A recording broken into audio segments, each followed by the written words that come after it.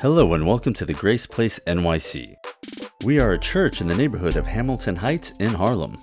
Our purpose is to live for Christ, love the lost, and transform our culture.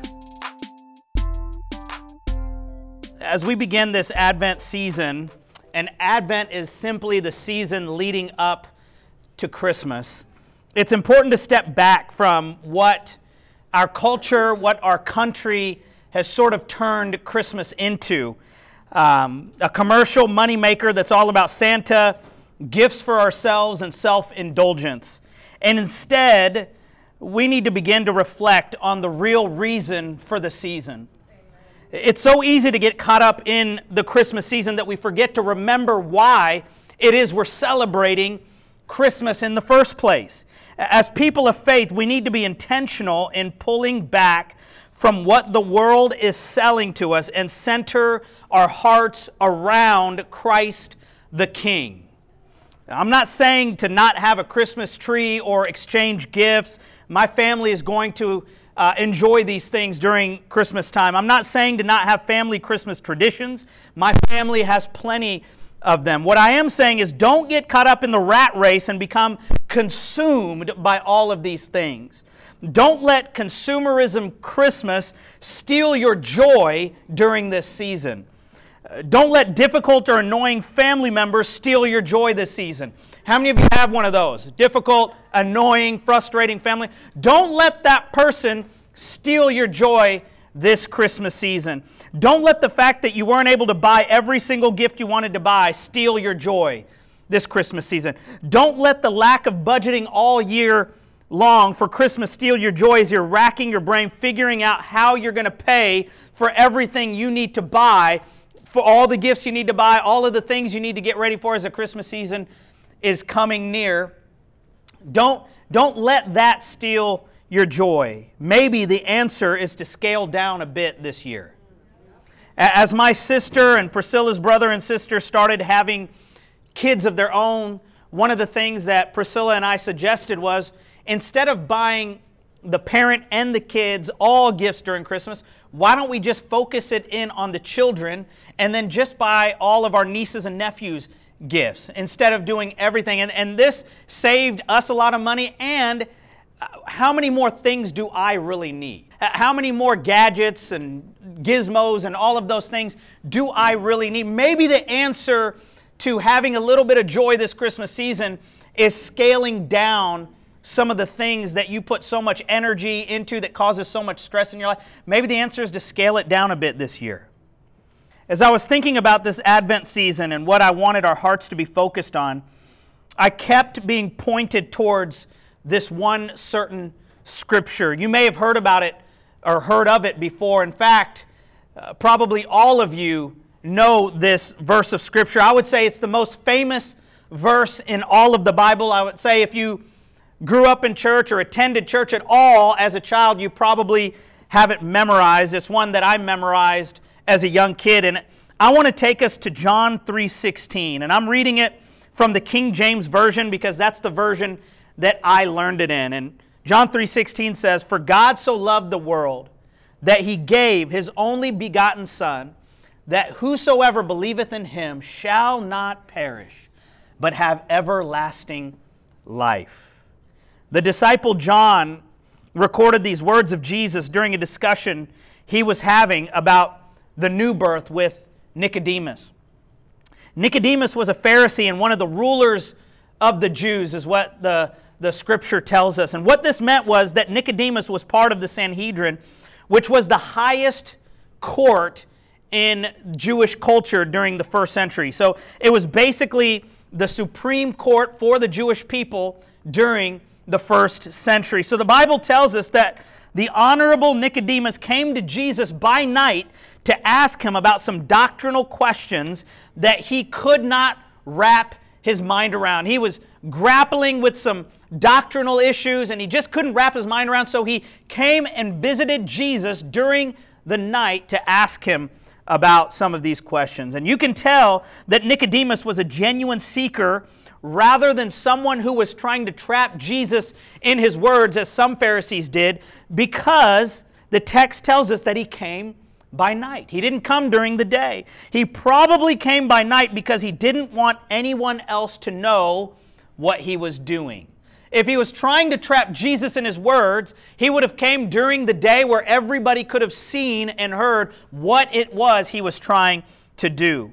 And I believe that Nicodemus later on became a follower of Christ because John tells us in chapter 19 of his gospel that Nicodemus went with Joseph of Arimathea and prepared Jesus' body for burial, and he even helped in the burial process.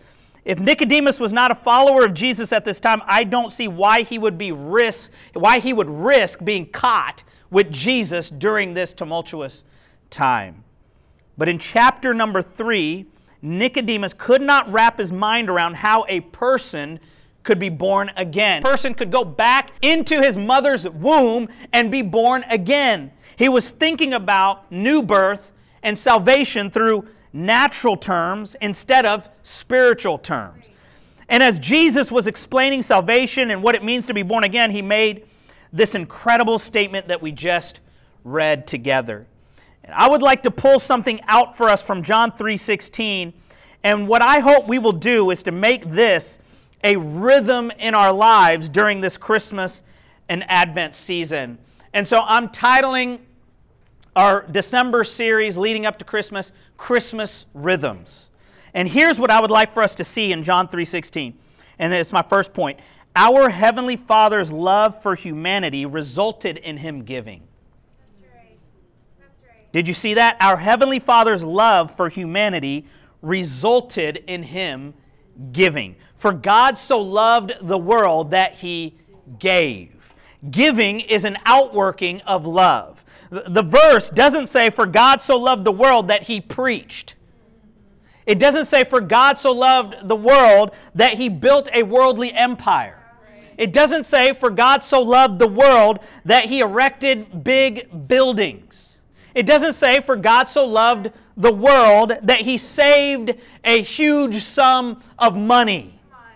It says that God so loved the world that the result of that love was that He gave. The word Advent comes to us from the Latin, and it means coming. We celebrate this season because Jesus stepped out of heaven and came to the earth, and He's coming back again to defeat Satan and his army once and for all, and He is going to rule and reign with His bride here on earth. But let's not forget that Jesus came to this earth because His Father gave Him. And the reason His Father gave Him to us is because He loves the world and the people in the world that He created. God the Father modeled love to us, and a natural response of that love is to give. Yeah. Romans 8:32 says this, He who did not spare His own Son, but gave Him up for us all, how will He not also along with Him graciously give us all things? If God loved and that resulted in Him giving His one and only Son, then if we are loved by God and we love God, that should result in each one of us giving as well. As Christ followers, how can we not be the most generous people on the planet because our God has been so incredibly generous to each and every one of us? We should be the most generous people on the planet. We should be generous with our time to God. We should be generous with our talent to God. And we should be generous with our treasure to God. We are not generous in order to earn love from God, but we are generous because we are infinitely loved by God. And the result of that love is generosity. The proof or evidence that we are loved by God and love God is generosity. During the early church days, there was a need that arose in the church in Jerusalem, and Paul, the apostle, was tasked with the responsibility of collecting and offering from the church in Corinth to give to the needy believers in the church in Jerusalem. And in 2 Corinthians chapter 8, where we're going to spend the rest of our time today, we see that the apostle Paul is challenging the Corinthian church to be generous in their financial giving. The folks in the church of Corinth were well off financially, So Paul brought to their attention the generous offering of the Macedonian churches, who was made up of people who were not so well off. And so we're going to pick up in 2 Corinthians chapter 8 and verse number 1. Now I want you to know, dear brothers and sisters, what God in His kindness has done through the churches in Macedonia. They are being tested by many troubles, and they are very poor. But they are also filled with abundant joy, which has overflowed in rich generosity. Verse number 3, for I can testify that they gave not only what they could afford, but far more, and they did it of their own free will. They begged us again and again for the privilege of sharing in the gift for the believers in Jerusalem. Verse 5, they even did more than we had hoped, for their first action was to give themselves to the Lord and to us, just as God wanted them to do. Sometimes what keeps people from creating a rhythm of giving and generosity in their lives are obstacles. I don't make enough money to be generous. I have my own needs. I can't go above and beyond and be generous because of my own needs. Why does the church want my money anyway? That leads me to my second point. Our willingness to give should not be dependent on our socioeconomic status, but upon God's love for us. Let me say that again. Our willingness to give should not be dependent on our socioeconomic status, but it should be based upon God's love for us. Paul tells us here that the people in the Macedonian churches were dirt poor, okay? They weren't just poor, they were po, okay? That's another level of poor, okay? That's taking it a step further than just poor. They were po, okay? They were from the ungentrified part of town. They were from the neighborhoods that people avoid. Okay? They worked the minimum wage jobs, trying to make ends meet. Paul tells us that the people in these churches were facing many, many troubles. They were dealing with trying to figure out how to pay rent. They were dealing with trying to figure out how to put food on the table. They were dealing with figuring out how to deal with the different social classes and power structures that were in place. And Paul tells us in verse 2 that although these people were going through so much and they were extremely poor, they were filled with abundant joy, and that joy overflowed into rich generosity. Isn't it encouraging to know that our joy is not dependent upon our outward circumstances, upon what's going on around us, upon what's happening to us? Our joy is not dependent upon those things. The joy that comes from communion with Christ is greater than your deepest disappointment. I am so encouraged that even if I don't have as much as my neighbor, I can still enjoy a life overflowing with joy. Even though I don't have the same things, the same stuff, maybe I don't make enough money or as much money as my neighbor. Maybe I don't have as many toys as my neighbor. Maybe I don't have that second home. Maybe I don't have that retirement account that's full of money. I have a retirement account, but it's not full of money. Maybe I don't have that. I can still have joy in my heart, because my joy does not come from my outward circumstances. It comes from within through communion with Christ. The joy that Jesus gives us is outside of the temporal highs and lows that our circumstances can give us. This doesn't mean that we won't ever be sad or heartbroken or excited or happy, but what it means is that we can walk in a joy that goes beyond the valleys and the mountaintops. Something else I would like to bring your attention to is that they were generous out of their own free will, Paul tells us at the end of verse number 3. This was not something forced upon them or mandated by church leadership. Generosity is a free will choice because of the grace of God poured out upon us. It's something that you and I choose to do because of the grace and the love that we have encountered by Christ Himself. They didn't allow their poverty or trials or difficulties to keep them from being generous and contributing to this offering. In fact, Paul tells us that they gave more than they could afford. When was the last time you or I gave more than we could afford to someone? or to the church. One translation says they gave beyond their ability. That is powerful. They were able to do this because it was God's Spirit and His grace and kindness enabling them to be generous. Why am I sharing all of this? Because this Christmas season, I want our church to operate in the rhythms of God's love, joy, and generosity. Let's fight against the world's rhythm of consume, consume, consume, consume. How can we get more? How can we buy more? How can we pile up more? How can we get one more of this thing and one more of that thing? Let's fight against those rhythms and live in the rhythms of love and grace and joy and generosity this Christmas season. Let's not be people who overspend during the holidays and pay for it all year long as interest accrues. It's interesting that Christians will go into extreme debt for the things of this world, yet be really quick to tell God, I don't have enough money to give.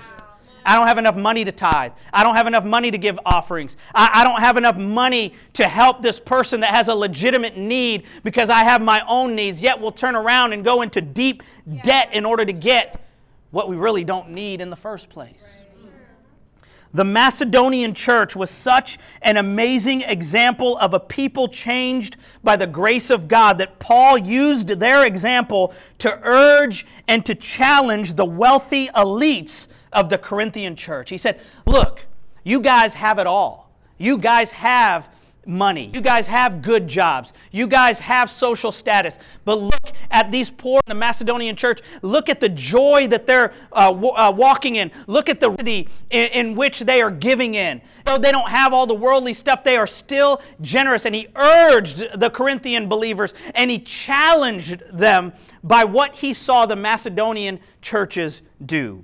Let's look at verse 7. This is Paul now addressing specifically the Corinthians in 2 Corinthians chapter 8, verse 7. Since you excel in so many ways, in your faith, your gifted speakers, your knowledge, your enthusiasm, and your love from us, I want you to excel also in this gracious act of giving.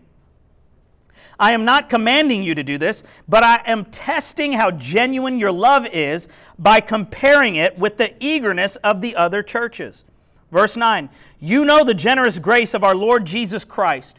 Though he was rich, yet for your sakes he became poor, so that by his poverty he could make you rich.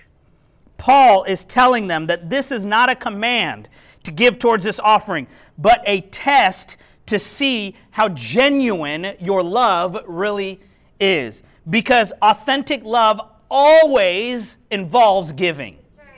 Authentic, genuine love always involves giving. It goes beyond just talking about it. It goes into us doing something to show our love. And Paul appeals to the Corinthians by giving them the example of the poor Macedonians through the example of what Christ has done for all of us. He was teaching the Corinthians to view their money through the lens of the gospel. Yeah. Jesus was rich, but he became poor. How? Well, by stepping out of heaven and coming to this earth. By doing that, the rich Savior, rich King, stepped out of heaven into poverty. Okay? By going to the cross on our behalf. By emptying himself of his godness, of his privileges, and of his authority. He emptied himself of his rights as God in order to enter into the world as human. That's how he went from being rich to accruing extreme poverty on himself. That's what the Christmas story is all about, right? God entering humanity. As John puts it, the Word became flesh and dwelt among us. The Creator joined His creation. He wrote Himself into the story of creation. By His poverty, He made us rich. Without God emptying Himself of His rights, power, and privilege and entering into humanity, none of us would be saved today. None of us would have experienced the grace of God today. None of us would have a relationship with Jesus today. none of us would be forgiven and free from sin and death today. Paul is saying that if Christ showed his love toward us by becoming poor for our sakes, then we should follow that model by generously giving to the work of the gospel, which includes giving to the poor. It's not so the gospel does not just include a salvation message of calling people to salvation to Jesus. It includes all walks of life. It includes helping the poor. It includes helping those that are sick receive healing. It includes helping people that feel undignified to feel dignified. The gospel does all of these things. Okay? And so we need to see that as Paul is trying to teach the Corinthians to view their finances through the lens of the gospel. The Grace Place NYC is an under-resourced church ministering in an under-resourced neighborhood to under-resourced people. That's who we are, and that's what we're doing, and that's what God has called us to do. Okay? Our church is constantly helping people in need through providing meals, gift cards, and other things as needs arise that we will never publicize.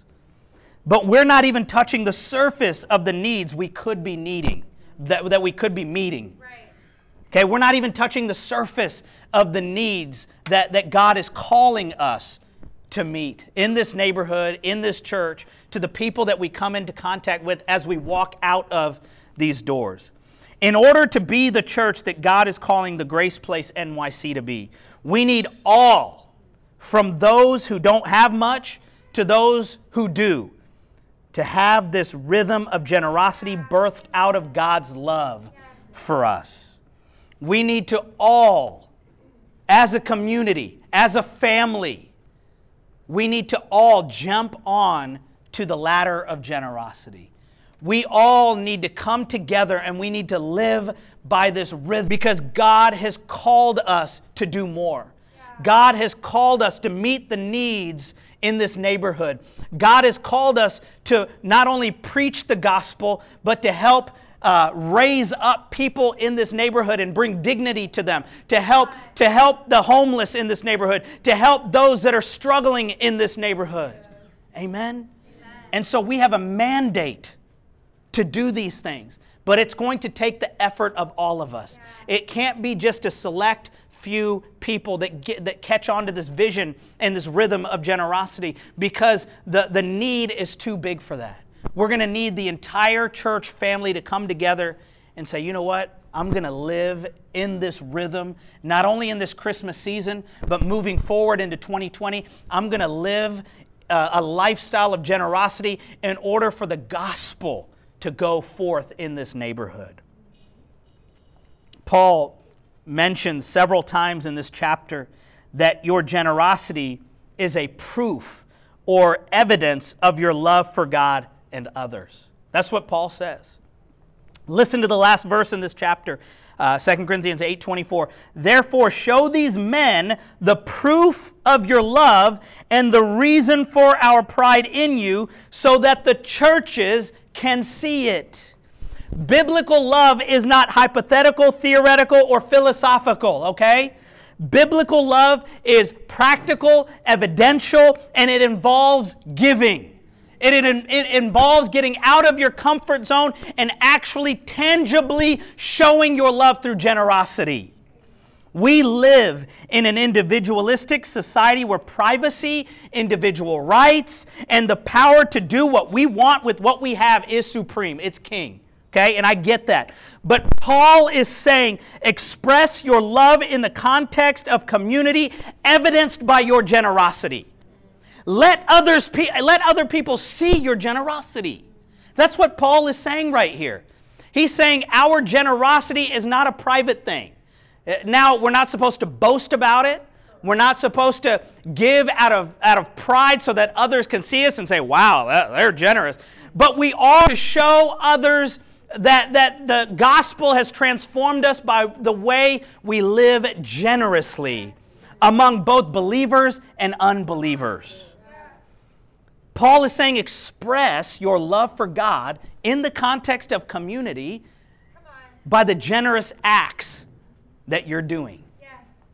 He was encouraging the Corinthians to let the churches see their love expressed through their generosity.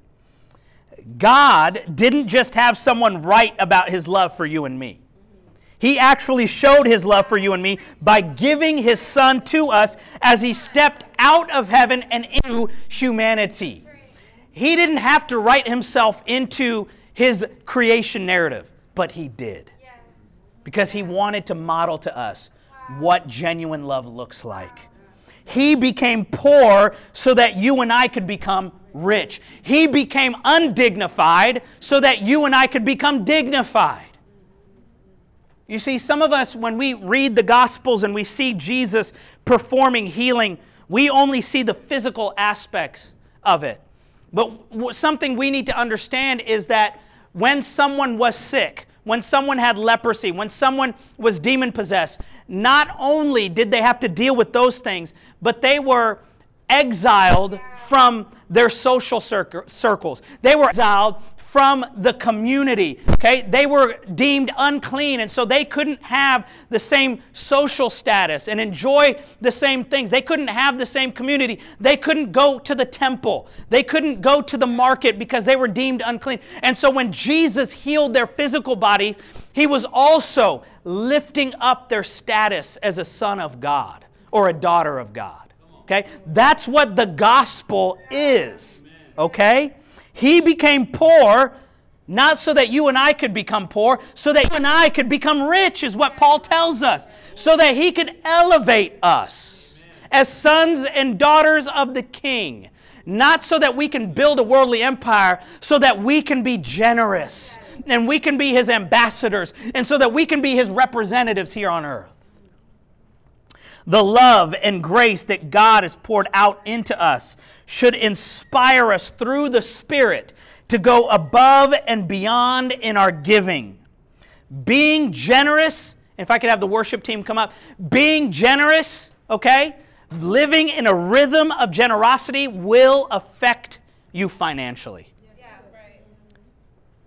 You being generous, it's not, you're going to feel it in your pocketbooks. Okay? There are certain things in your life that you might have to forego in order to be generous, or it's not real generosity. If it doesn't hurt a little bit, it's not true generosity, right? It might be that, you know what, I'm going to have to forego my Starbucks this week because I want to give a little bit extra. It might be I might have to sacrifice eating out this week because I want to sow into someone's life a little bit this week. It might have to be, you know what? I don't need one more gadget. I don't need another shirt.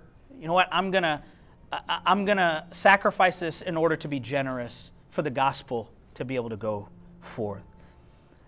Being generous should affect, in some levels, your standard of living. God's love for us definitely affected His standard of living, didn't it? Yeah. The Bible says all things were made by Christ, for Christ. Okay? He was ruling and reigning as the creator of heaven and earth up in heaven before He stepped out of heaven and stepped into humanity. The Word became flesh and dwelt among us. It affected God's standard of living. So why wouldn't generosity affect your standard of living and my standard of living? Church, when much is given, much is required. And as the Spirit leads you, directs you, convicts you, I want to challenge you, and I'm challenging myself and my wife. I want us to live in this rhythm of generosity. This Christmas season, what if you thought beyond just what you're getting everyone in your family for Christmas and decide, you know what? I'm going to sponsor a child. I'm going to sponsor a couple children who have one or both parents incarcerated. I'm going to sponsor them, and I'm going to purchase them Christmas gifts through the Angel Tree program that our church is putting on. And I want to thank many of you who have already been generous and have already sponsored a child. Thank you for being generous. Thank you for going above and beyond and saying, you know what? I want to bless someone else. I don't want this Christmas season just to be about me and my family and my kids and all of that, but I want to think about someone that can't in turn do anything for me. They're not in a position to bless me back. They're not in a position to repay me. They're not in a position to reciprocate.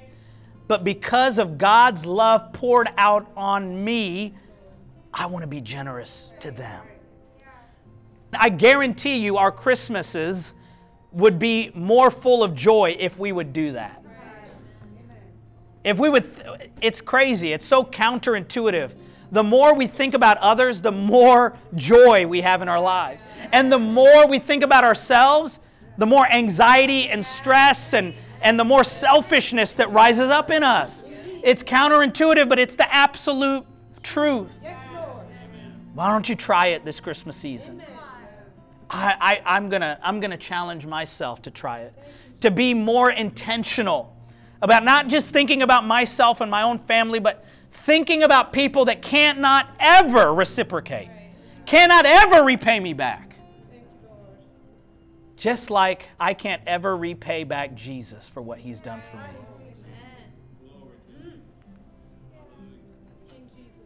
He is our model.